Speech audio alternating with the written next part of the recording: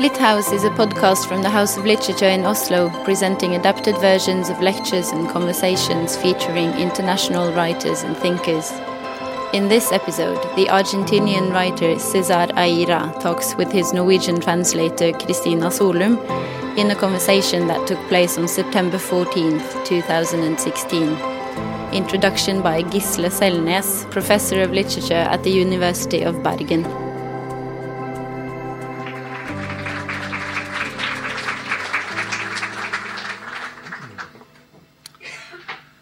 Thank you. I am honored and a little bit embarrassed to be allowed to introduce the prolific literary phenomenon César Aira on his first visit to Norway. Needless to say, it's impossible to do justice to the author of little less than 100 very diverse books in 10 minutes. Yet this seems to be my duty, so I'll do my best. No time to waste. César Aira was born in Coronel Pringles, in the agrarian hinterland of Buenos Aires in 1949. In 1967, he moved to the capital, settling in the unremarkable Flores district, where he still lives and writes. Aira insists that the petit bourgeois routine of his everyday life is of great advantage to his artistic creativity. Nothing out of the ordinary ever happens, so he is totally dependent on his own imagination to weave the stuff his novels are made on. Most of Aira's books are literary artifacts that do not aspire to the effects of psychological realism. No profundity, no existential anxiety, only flat fictional figures that may be easily manipulated for literary purposes.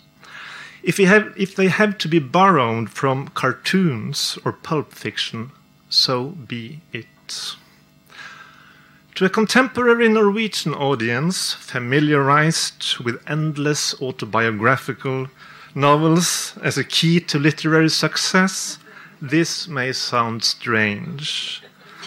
Yet Aira belongs to a different literary climate, by birth as well as by conviction. As an Argentinian, Jorge Luis Borges is probably Aira's single most important, indeed inevitable, precursor. Yet Aira places Borges in tandem with several representatives of the avant-garde and surrealist movements dating all the way back to Uruguayan-born Comte de Lautréamont and his haunting Chants de Maldoror. An unlikely combination, to be sure, yet this cross-fertilization has yielded Aira's peculiar literary style and the genre he himself refers to as Dadaist fairy tales. Thus, Aira's success, and sometimes his notoriety, derives, in part, I believe, from his flair for disjunctive influences, from his creative choice of precursors, and his strong misreading of their work. He makes them different. They make him new. Aira is decidedly post-boom, even a post-boom writer. He does not subscribe to the values of so-called magic realism. He doesn't even care for the idea of a literary masterpiece, a notion that, according to him, belongs to the 19th century. The work of art per se is a thing of the past. What matters today is the concept behind it, the procedures surrounding it, the script to which the work owes its existence. César Aira's own procedure is the fuga hacia adelante, the flight forward. He produces one publishable page per day, banning any posterior correction whatsoever. Thus, every Aira book is quite literally an experiment, conducted in order to see whether his idea for a novel is sustainable or not. Sometimes the improvised plot works an unheard of magic. Other times, one has the feeling, to quote one of Ida's critics, of watching a person stuck under a fence trying to squeeze his way to the other side. Yet, interestingly enough, the latter scenario is no less fascinating than the former. And there's a lot to be learned from observing a narrative gone awry in an Ida-esque style.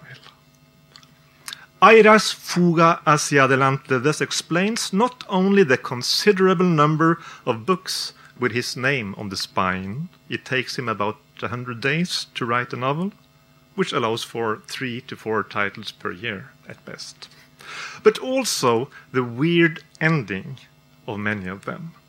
Frequently, Ira has to mobilize the most far-fetched inventions in order to get his twisted plotline to its final destination.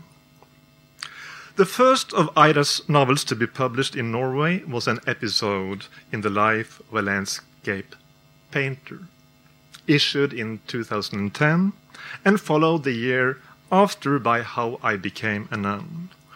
These are probably the most celebrated of Ida's narratives, yet they are maybe not as representative of his oeuvre as one might think. An episode in the life of a landscape painter is unique in being the only Ida novel based on well-documented historical events. It contains hardly any abstruse elements at all. Indeed, it reads almost like a normal contemporary novel, with a nice deconstruction of some of the foundational scenarios of Argentinian literature. How I Became a Nun features Cesar Aira in drag. It tells the tragic story of a little girl by that name, who finally drowns in a tub of strawberry ice cream. A scene that is actually and paradoxically narrated by Cesar Aira herself. What sets this novel off against the bulk of Aira's work is not only the fact that many of its episodes touch on the autobiographical. Also, its writing is less improvised, the scenes more carefully crafted in advance than is normally the case in an Aira novel. This month's publication of 3 novels in 1 volume gives us another side of Cesar Aira, perhaps more representative of his oeuvre at large: The Pink Dress, Ghosts, and Festival. In the first of these 3, we return to the Argentinian Pampa, where we follow the vagaries of the quasi-magical red-pink dress referred to in the title, weaving its way through the different strata of pre-modern Argentinian society. Cesar Aira's Ghosts, from the second novel, are the exact opposite of what ghosts usually are in so-called ghost stories. They live on a modern construction site, not in an old castle. They are visible in broad daylight, not only by night, etc. The underlying question, however, is the following. How much is a living human being willing to sacrifice for the once-in-a-lifetime experience of joining the ghost spectacular New Year's Eve party? What if it turns out that the price you have to pay is that you yourself must be dead? In the last of the 3 novels, Festival, we follow a renowned director of highbrow art movies who brings his 90-year-old mother to a hectic festival celebrating his own oeuvre. Despite appearances, the story is not simply a willful humoresque. It contains more, or I sometimes think to myself, perhaps less, than meets the eye. A certain resigned heroism, an embedded poetics of narrative. And as if to neutralize its slapstick tendencies, Festival ends with an almost lyrical revelation, which, for an Aira novel, is a bit of a surprise, to say the least. Before concluding, I would like to draw attention to the essayistic qualities of Aira's writing.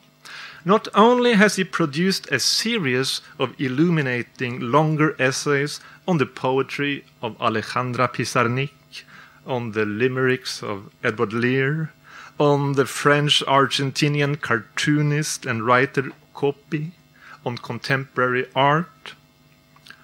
Also in his novels, Aira frequently leaves the plot line in order to pursue the theoretical implications of the narrated events, to elaborate on the metaphysics of time, on the relation between the actual and the virtual, etc., as if an undercurrent of poetic reflection actually constitutes the primus motor of his literary universe.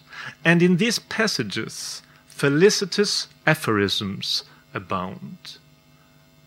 To quote just one, from Fragmento de un diario en los Alpes, Fragments from a Diary in the Alps. Art is the activity through which the world may be reconstructed when the world has disappeared. A brief anecdote to end my talk. This summer I had my first real-life experience that the world is about to yield to César Aira's literary universe.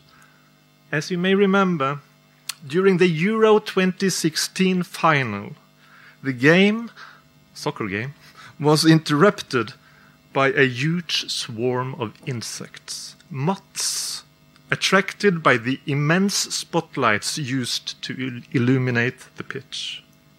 Viral photos of the dramatic moment when an injured Cristiano Ronaldo had to be substituted showed one of these intruding insects posing seemingly innocently on Ronaldo's right eyebrow. Faced with such a scenario, any true reader of Aira's oeuvre would immediately suspect the workings of some intergalactic monster plot designed by an evil soccer spirit, if not a colony of Messi clones remote controlling an army of mechanical moths from some abandoned toy factory on the Argentinian Pampa. I take this episode and my spontaneous reaction to it as proof that César Aira's fiction has actually changed the way we, some of us at least, perceive the world. My time is up, and it's a great pleasure to yield the floor to El Milagroso Dr. Aira in conversation with Cristina Solum. Thank you again.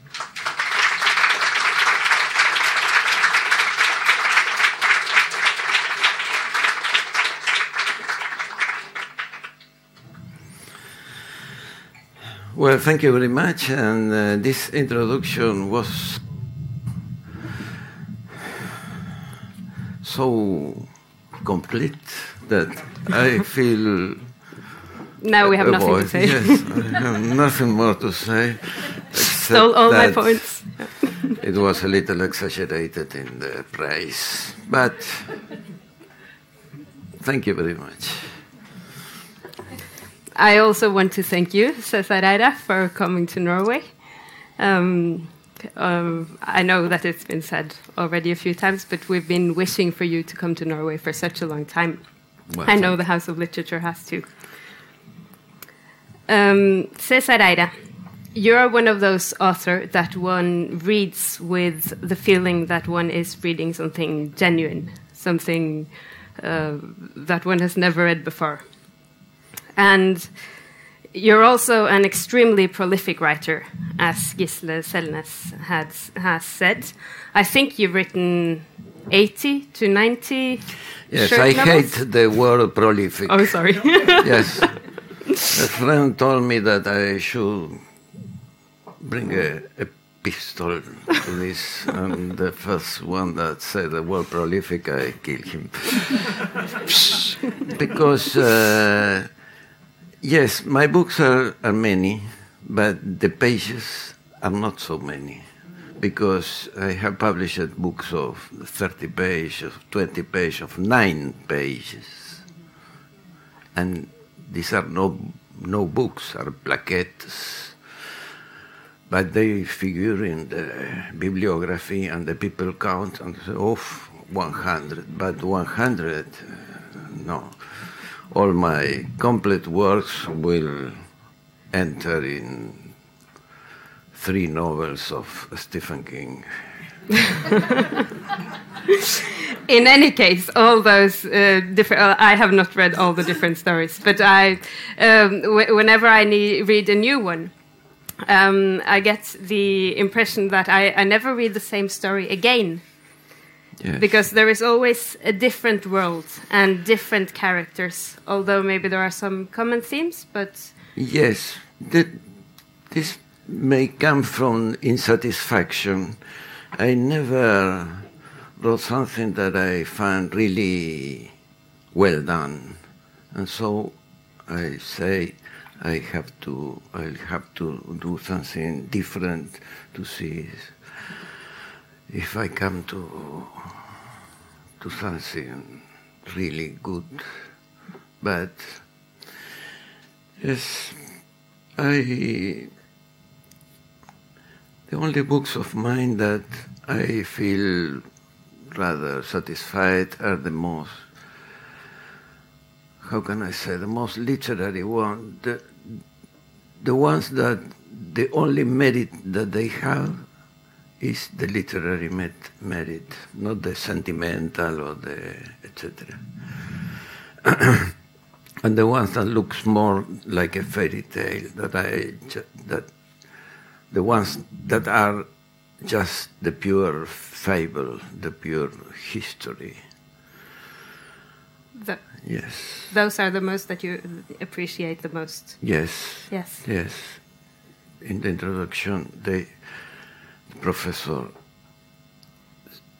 told about a definition that I have done of my books as Dadaist fairy tales, but now I have one better.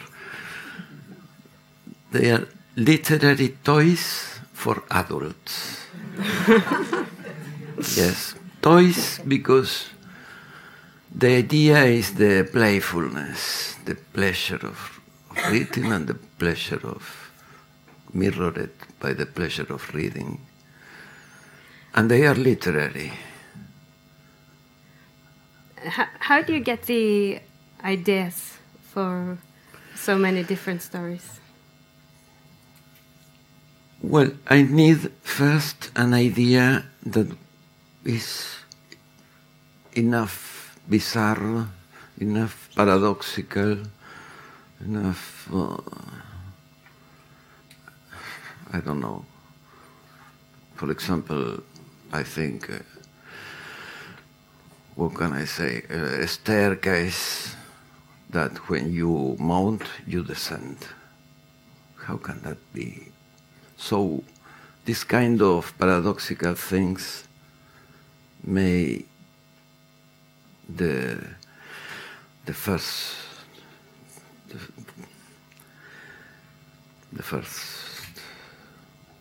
moment to begin. And then I go, how can I say, desarrollo esa idea. You develop the idea. Develop this idea. But this idea is completely developed in 5 or 6 or 10 pages. And then I need something more.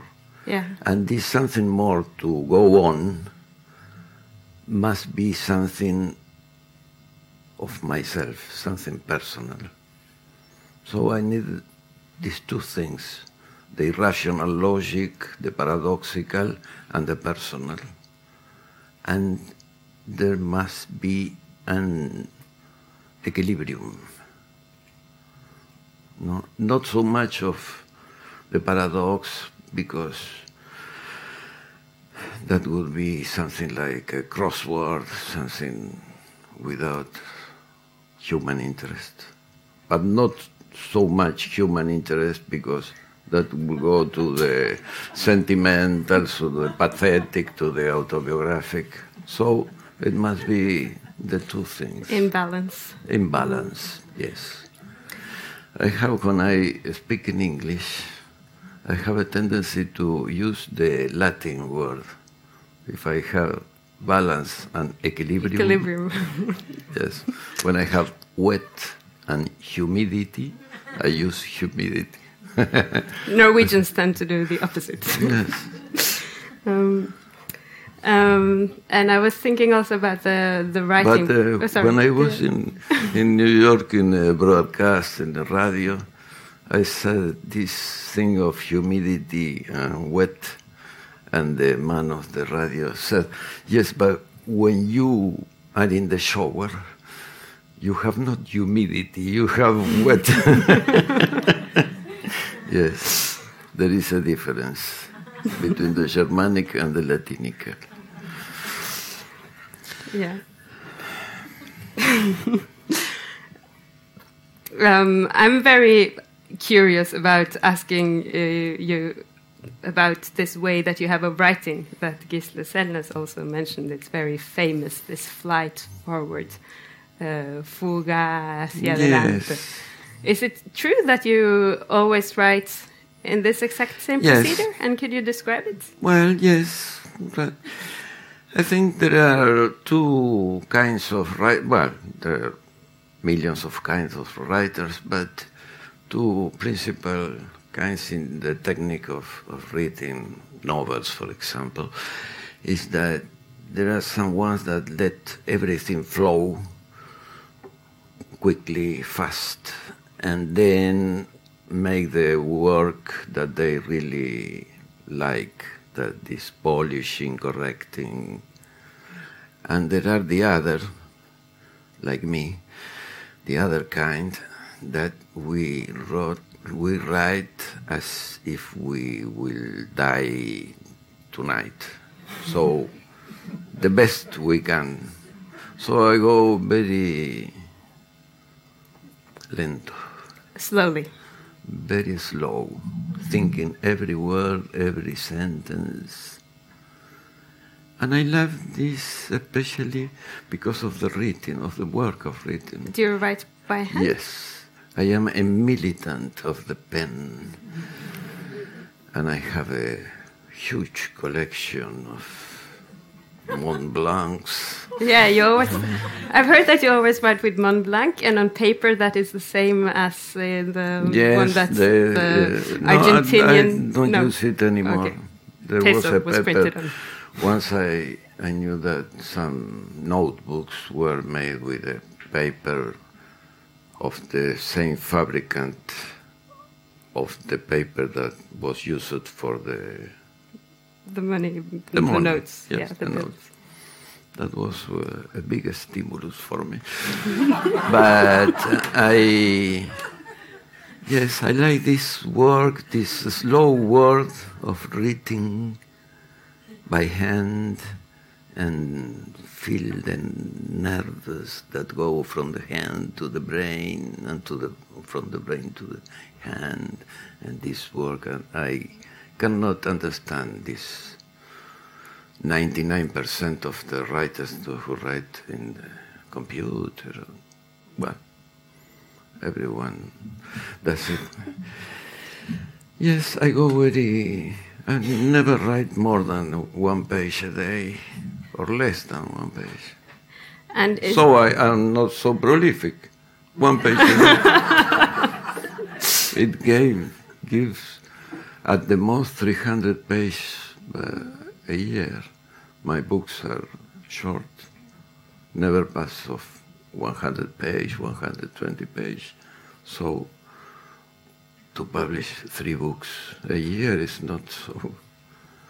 To be prolific, you don't have to write much. You have to write well. And that's the prolificity of the thing. Because literature is a qualitative activity, not a quantitative So these last years, the only thing that the critics say of my books are not that are good, but that they are many. And so I decided not to publish more for a number of years. Now I write for myself. Well, here in Norway, unfortunately, Yes, there are not so yes. many Cesar Eira books yet, so Yes. we're not blessed with that many books. I also have the impression that you don't self-revise that. Well, yes, written so slow, thinking so much every word. There is not so much to revise, to correct, because I did it the best I can. What can I do? Transform myself in Borges and make it better? No, it's impossible. So yes, this thing of the correction is like making enter a ghost that will make it better, will be a Kafka who came from the sky to... No, one writes as one can write. And one of my favorite authors is Stendhal, this elegant descuido. Carefreeness. Yes, what the Italians call sprezzatura, Nonchalance. nonchalance. Yes, I love this. Yes. Literature has not so much importance. It's not a nuclear plant. So if it is not so well, what is the importance? Now I will stick a little bit more to this idea of the flight forward, your way of writing. I'm also under the impression that a part of the philosophy is that you have to, correct me if this is wrongly represented, but once you've written one thing, it's like the card is played. So what comes afterwards, you have to adjust to what was already written. No, not so much. Not so much. No, but there is a thing I discovered once, and it's a literary toy for me, that when you write a novel, you can have a character. The thing that he loves, he hates, he goes, he comes. And in the last pages, you can say he was a midget. And so change everything, no? Yes, I did it the first time in one of my novels, that one of the protagonists was a woman, an old woman, and it was a little... I didn't like very much what I was doing. So in one of the last pages, I put that she was blind. So everything changed. And this is an advantage of literature, of writing on the cinema. Because in the cinema, if he's a midget, he's a midget from the start. Yes, this retrospective comprehension of what has happened. Yes, it's a trick.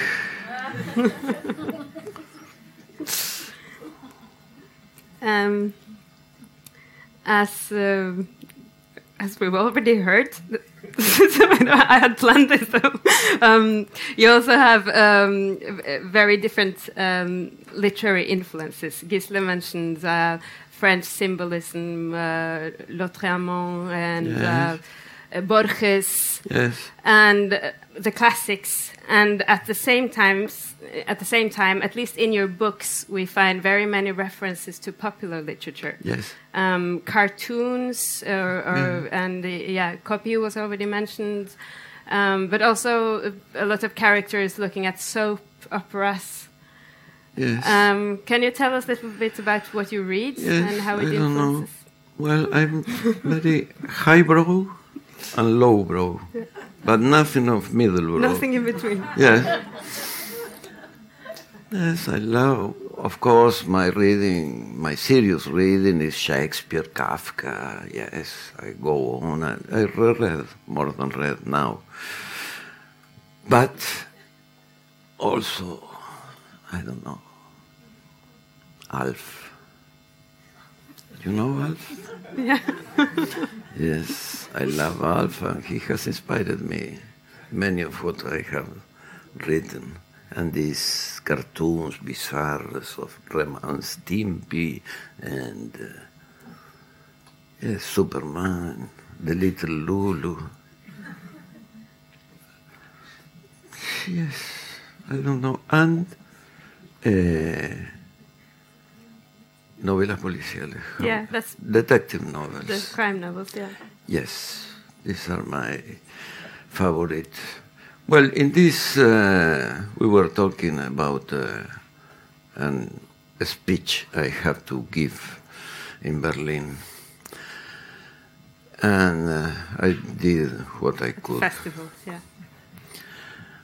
But the only rather intelligent idea that I put in this speech was this, that we, serious readers, we live all our life with the Damocles sword on our heads of the rereading, because serious literature is infected by the rereading. All the classics, you have to, even if you don't reread literally,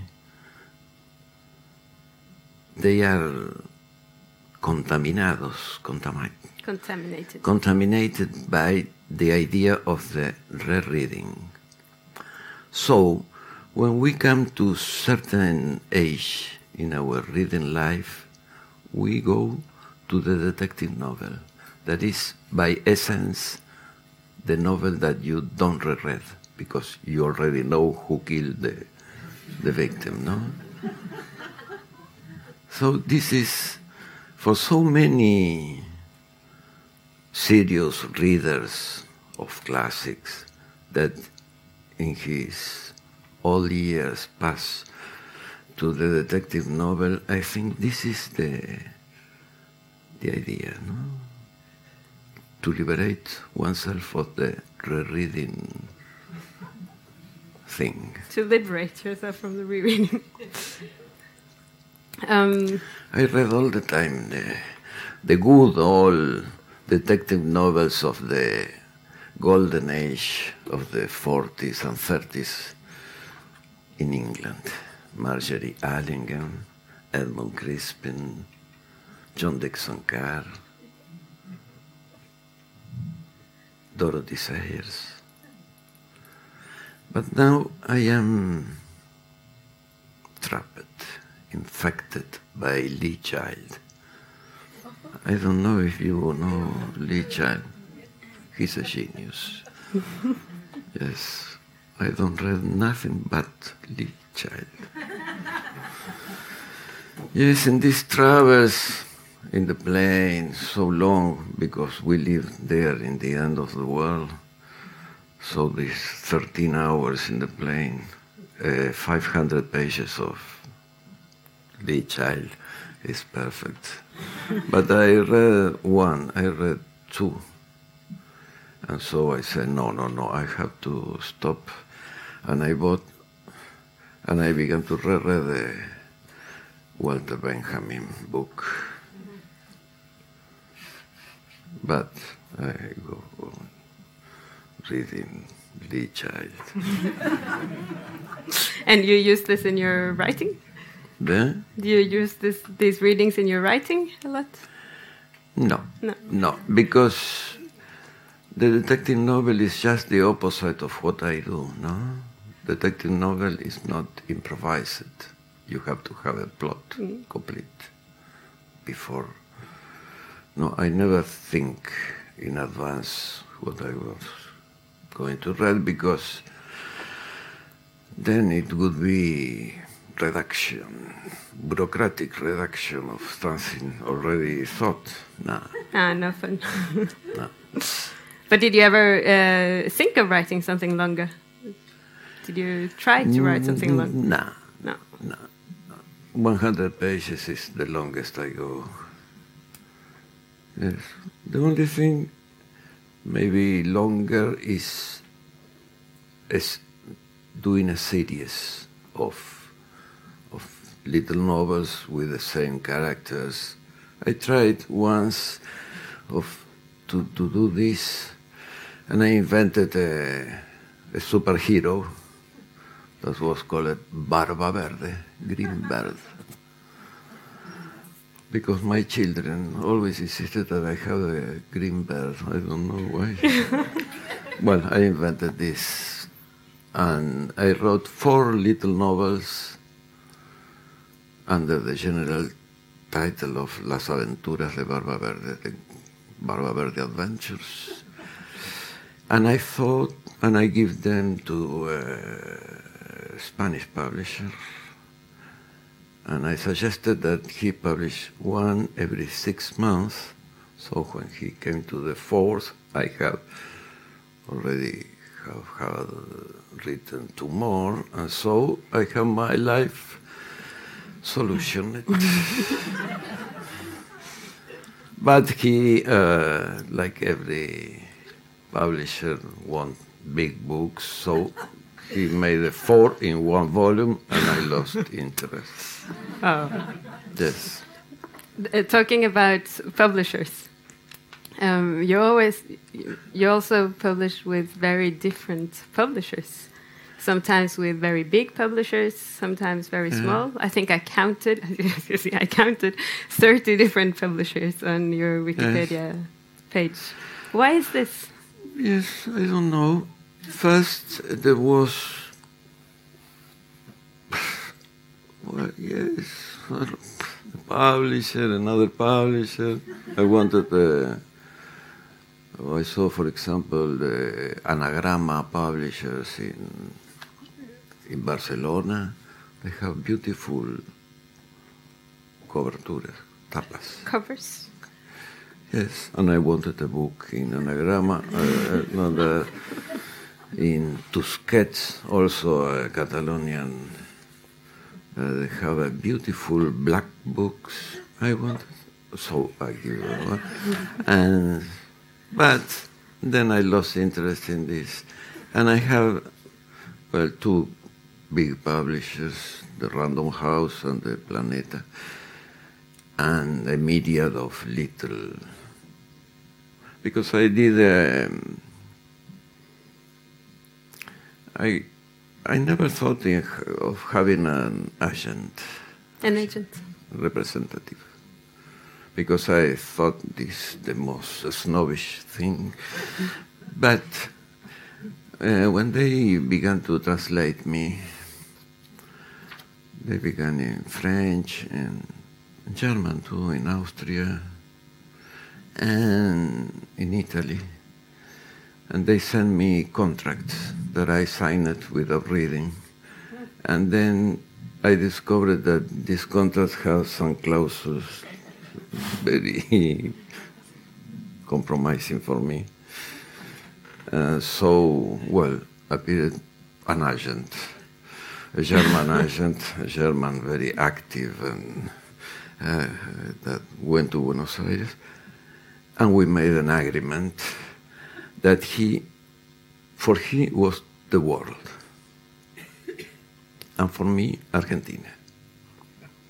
I don't meddle in the world, he don't meddle in Argentina. So, in Argentina, it's all free. In what sense? Yes. I give my books to little independent publishers, friends, and it's all free. And so I have the best of 2 worlds. In Argentina, I am the gentleman writer, who write because not mercenary. And from the world come the money. But it makes some of your books difficult to especially some of the small short books. Yes. That were published almost on paper by independent publishers. It's difficult one for of us the to reasons that I like these independent publishers, that they publish anything I give them. If I give them a book of 20 pages, they make a book of 20 pages, and I'm very happy to make a book of 20 pages. And then, well, these books go to translation, and they make compilations, and I don't know nothing of this. I am not interested. I am very happy that in this Norwegian new book they included festival, because it's one of the less unsatisfactory books for me. Yes. Should we maybe read something from one of the books? I was thinking initially of saying something about each book, but it was actually covered in the introduction. In the new Norwegian book that's been published by Gyldendal now, it's the first novel is called The Pink Dress, and it's basically a story where the protagonist, in a way, is the pink dress. And we follow the dress, the different owners of the dress through. I don't remember. It even leads to a kind of civil war between the Indians and the non-Indians in Argentina, I assume. And in the second one, it's called Ghosts, and we will read a little bit from Ghosts now. And this is the one that's taking place at a construction site where a family is living, and but there are also ghosts living there. And as Gisle mentioned, these are not the kind of ghosts that they don't have the prototypic characteristic traits of ghosts that we usually conventionally see. And there is a girl who's 15 years old who is in this age in which everybody is talking about men and love and pregnancies and that kinds of things. But she doesn't really go out very much. But one day she's invited to a party with the ghosts. And the third one, it's something completely different. It's called Festival. And this is about a science fiction film director who shows up with his mother, who is this crazy character with a crocodile bag and a wig and always in a grumpy mood. And she makes life terrible for everyone at the festival. Yes. You know, this legend of the prolific writer that I am, when happens something in my life, they say, now you're going to write a novel about this. And when I was a jury in a film festival, everybody was saying, what experience, now you write a novel about the festival. That is absurd, because we writers don't go to our house to write what happened. But this time, yes, I did what they wanted. I wrote the novel on a festival, and I invented this Antonioni of the outer space.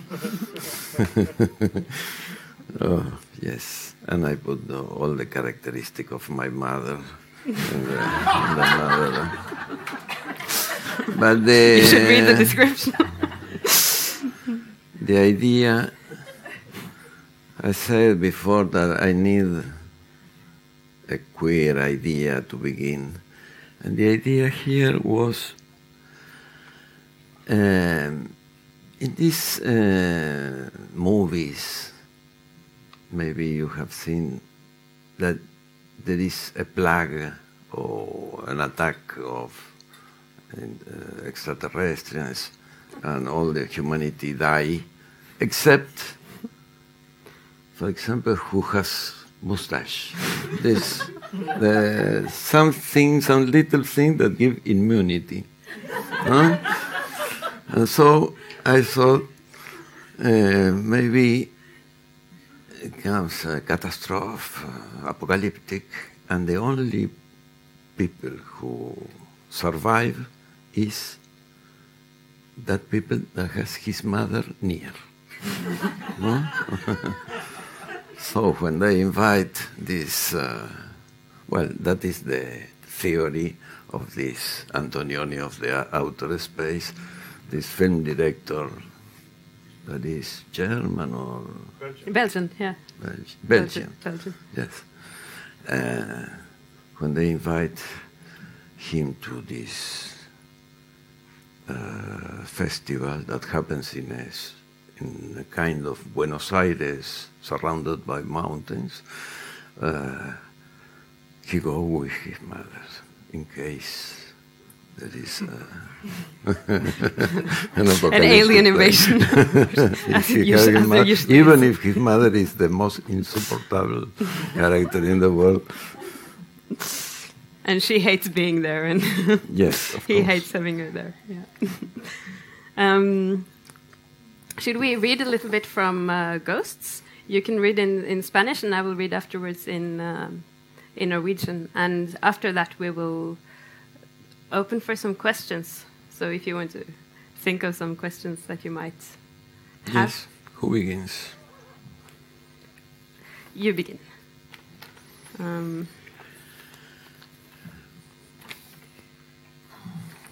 It's marked with green. Okay.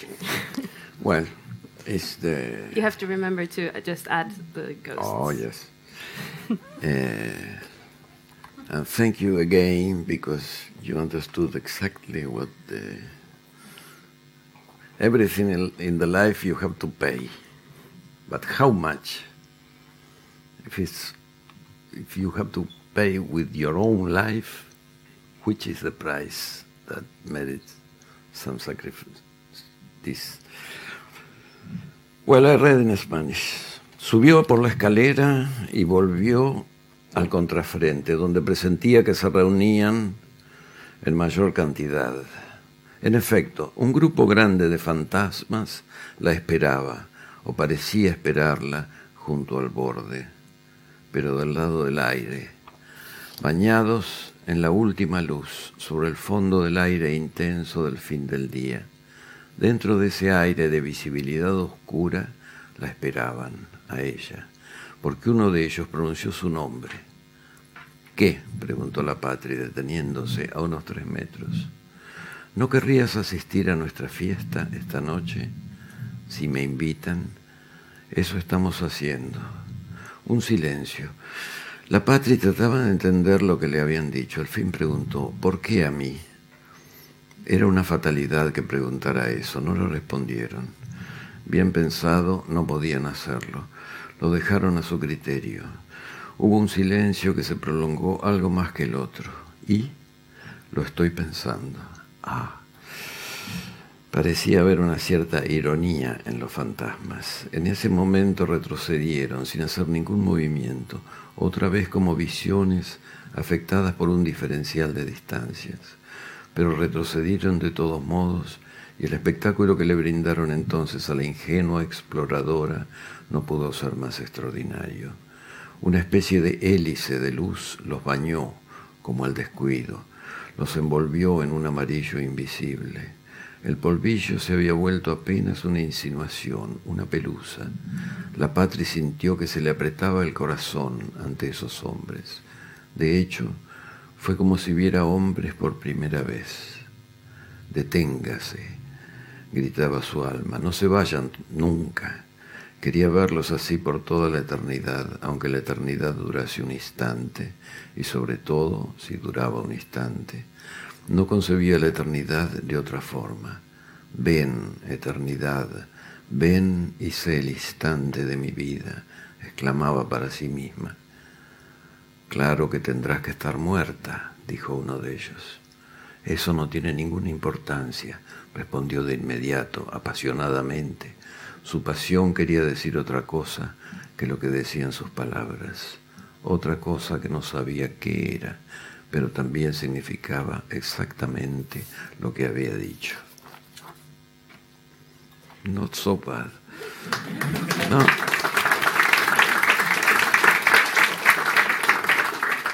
And now I will read it in translation. And this translation was done by Christian Rugstad.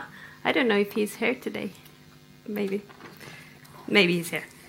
It's yeah, I think it's a very nice translation. I have to say, I really enjoyed reading it. Hun gikk opp til neste etasje og bort til baksiden av bygningen, hvor hun fornemmet at spøkelsene hadde samlet seg i et enda større antall. Og ganske riktig, en stor flokk ventet på henne, eller skyndtes å vente på henne, borte ved kanten, i luften utenfor, badet i dagens siste solstråler. Inne i luften av mørk synlighet ventet de på henne, for ett av dem sa navnet hennes. Hva? Spurte Patri og stanset 3 meter unna dem. Har du ikke lyst til å være med på festen vår? Hvis dere inviterer meg, så. Det gjør vi. Taushet. Patri forsøkte å forstå hva de hadde sagt til henne. Til slutt spurte hun. Hvorfor meg? Det var et meningsløst spørsmål. De svarte ikke. Det kunne de heller ikke gjøre.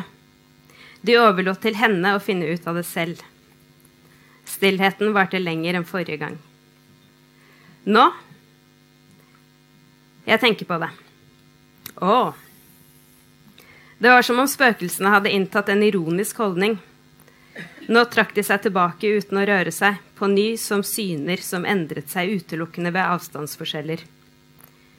Uansett trakk de seg tilbake, og det skuet de bød, den naive oppdagersken, var rett og slett fabelaktig.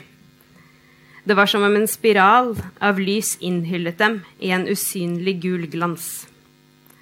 Kalkstøvet var nå bare en antydning, et lag av dun. Synet av disse mennene fikk det seg til å knyte seg i brystet på Patri. Det var som om hun så menn for første gang. Stans, skrek sjelen hennes, dere må ikke dra deres vei. Hun ville se dem slik i all evighet, selv om evigheten bare varte et øyeblikk. Og fremfor alt, hvis den varte et øyeblikk. Hun kunne ikke forestille seg evigheten på en annen måte. Kom, evighet, kom og vær mitt livs øyeblikk, utbrøt hun for seg selv. Du er selvfølgelig nødt til å være død, sa et av dem. Det betyr ingenting, svarte hun straks oppglødd. Følelsene hennes ville si noe annet enn ordene hennes. Noe annet som hun ikke visste hva var. Men det betydde også akkurat det hun hadde sagt.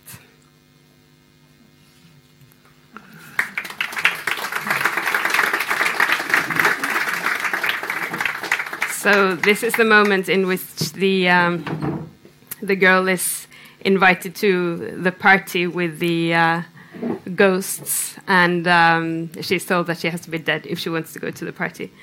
And it's this book, Ghost, has a lot of this surreal that your books often have.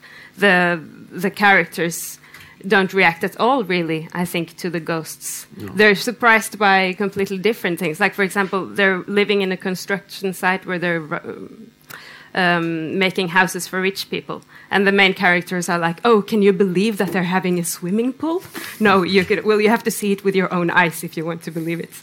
But there are ghosts around them, and they don't question them at all, which I think is it's a fantastic way of doing it. Well, thank you. Yes. I don't know. When people like a book of mine, I begin to suspect that it is not so good. But, yes, I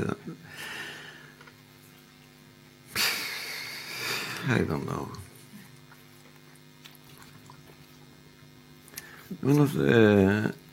I did these workers, the family that lives there, Chileans,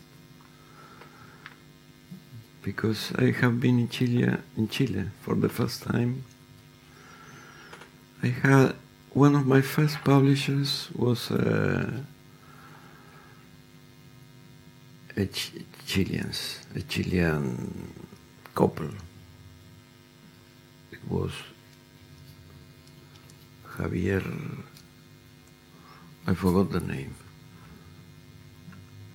Well, yes, it was a couple of Chileans of very high society Chilean. And this was the woman, editor, publisher, I mean, was the first Chilean I knew. And I was habituated to listen to this Chilean accent of this woman, this very aristocratic woman. And when I went to Chile for the first time, I saw that very humble people speak exactly like this woman. Chile is one of the only countries in the world that all the social classes speak with the same accent. Oh, Yes. interesting. So I wanted to make an homage to the Chileans' accent with these Chilean people. And now when I read this fragment, I remembered that all the discussions between the women of this family are about how to find un hombre de verdad. Yeah, an Chilean man. A true man, a real man. That is the most rare and exceptional thing in the world. And that, so are the ghosts that are not real, but I don't know what it is. But yes, the idea, I think, is there. Should When we I maybe remember my old books, I have to think who wrote this, who wrote this, what did he mean to do? Yes. If we want to have time for some questions, I think we should open the floor now. I see somebody in the corner. Just wait for the microphone. Hello. In 1997, you wrote in the magazine El Porteño that Juan José Saer broke the mold of the Latin American writers because after writing each book, he will come up with a better book one. So I suppose you were being ironical towards Saer, but I wonder how do you feel yourself about what you said about him, and if you believe that there is a mold for Latin American writers of what is expected for them to provide literally. Oh, I don't. It's my universal answer. I don't know.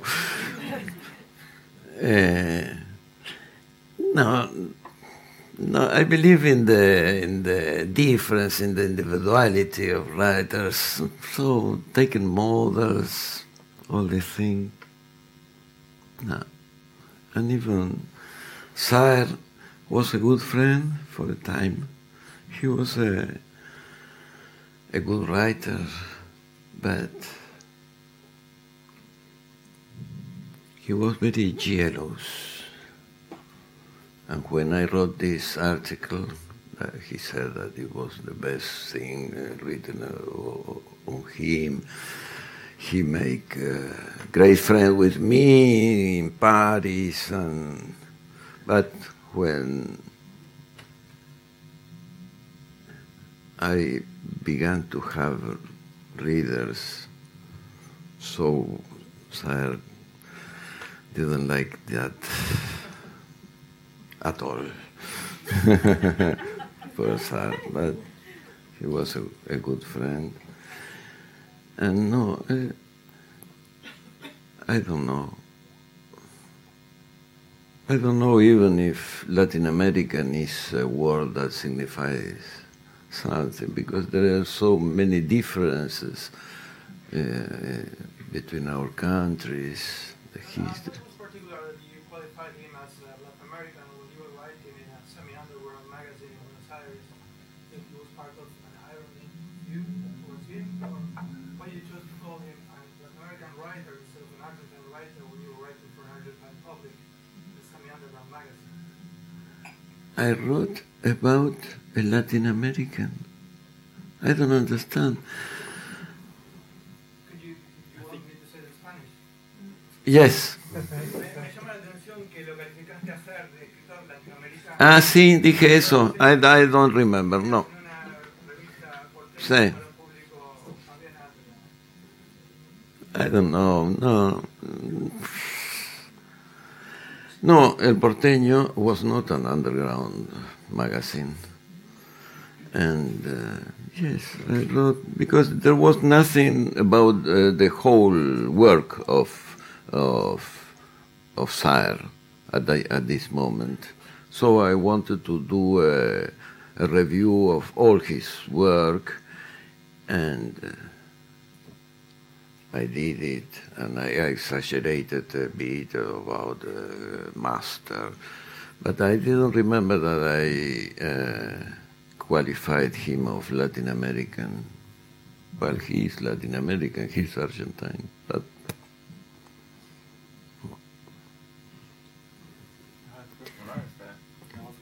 No.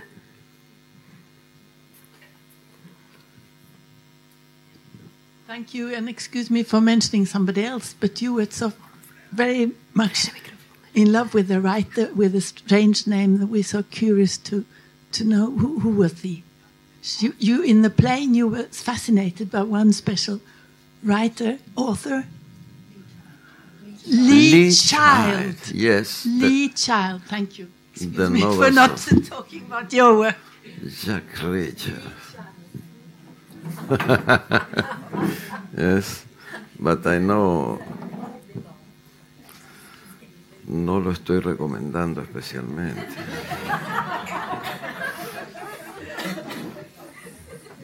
I just wanted to ask you about the notion of literarity, because you were saying very early when you were talking, you were saying that your novels were literary toys for adults, and then you were kind of stressing the point they were literary. And I'm just curious, what does literary mean to you? Well, this means that when you read these bestsellers novels, Dan Brown, or you don't need to have a literary formation, educación. Education, training, yeah. Or a literary training. No? One anecdote I told once, and it's not so appropriate to tell,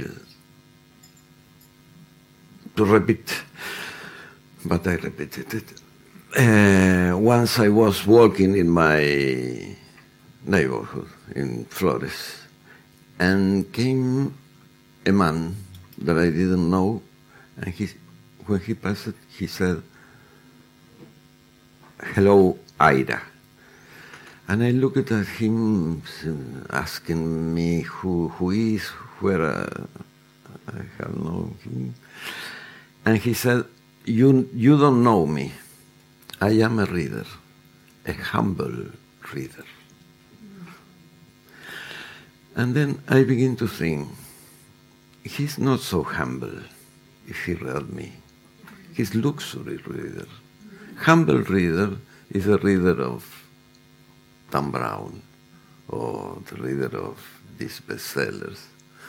But to read to me, even if I am not a great writer, I am not a Kafka, but I am literary, so you have to have made all a way, a journey through literature to appreciate what I do.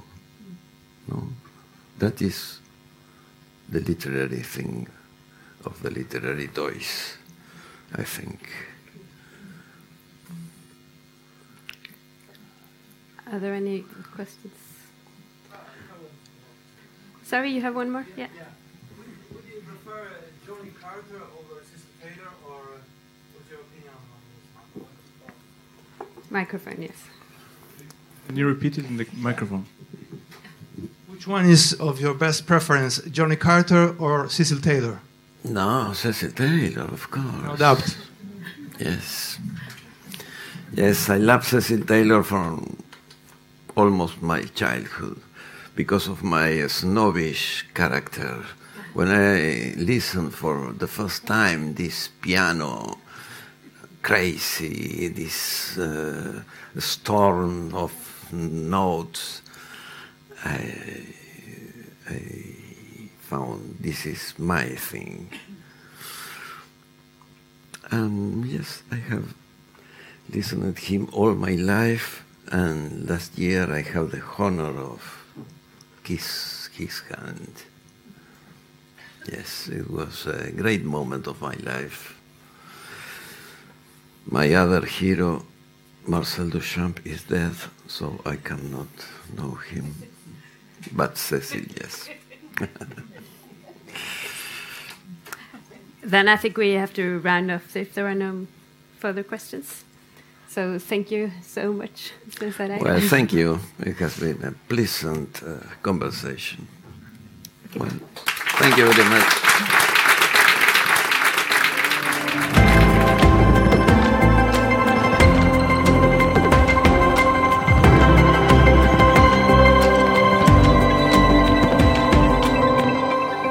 You have been listening to Lit House, the English language podcast from the House of Literature in Oslo, Litteraturhuset. Music by Apotek.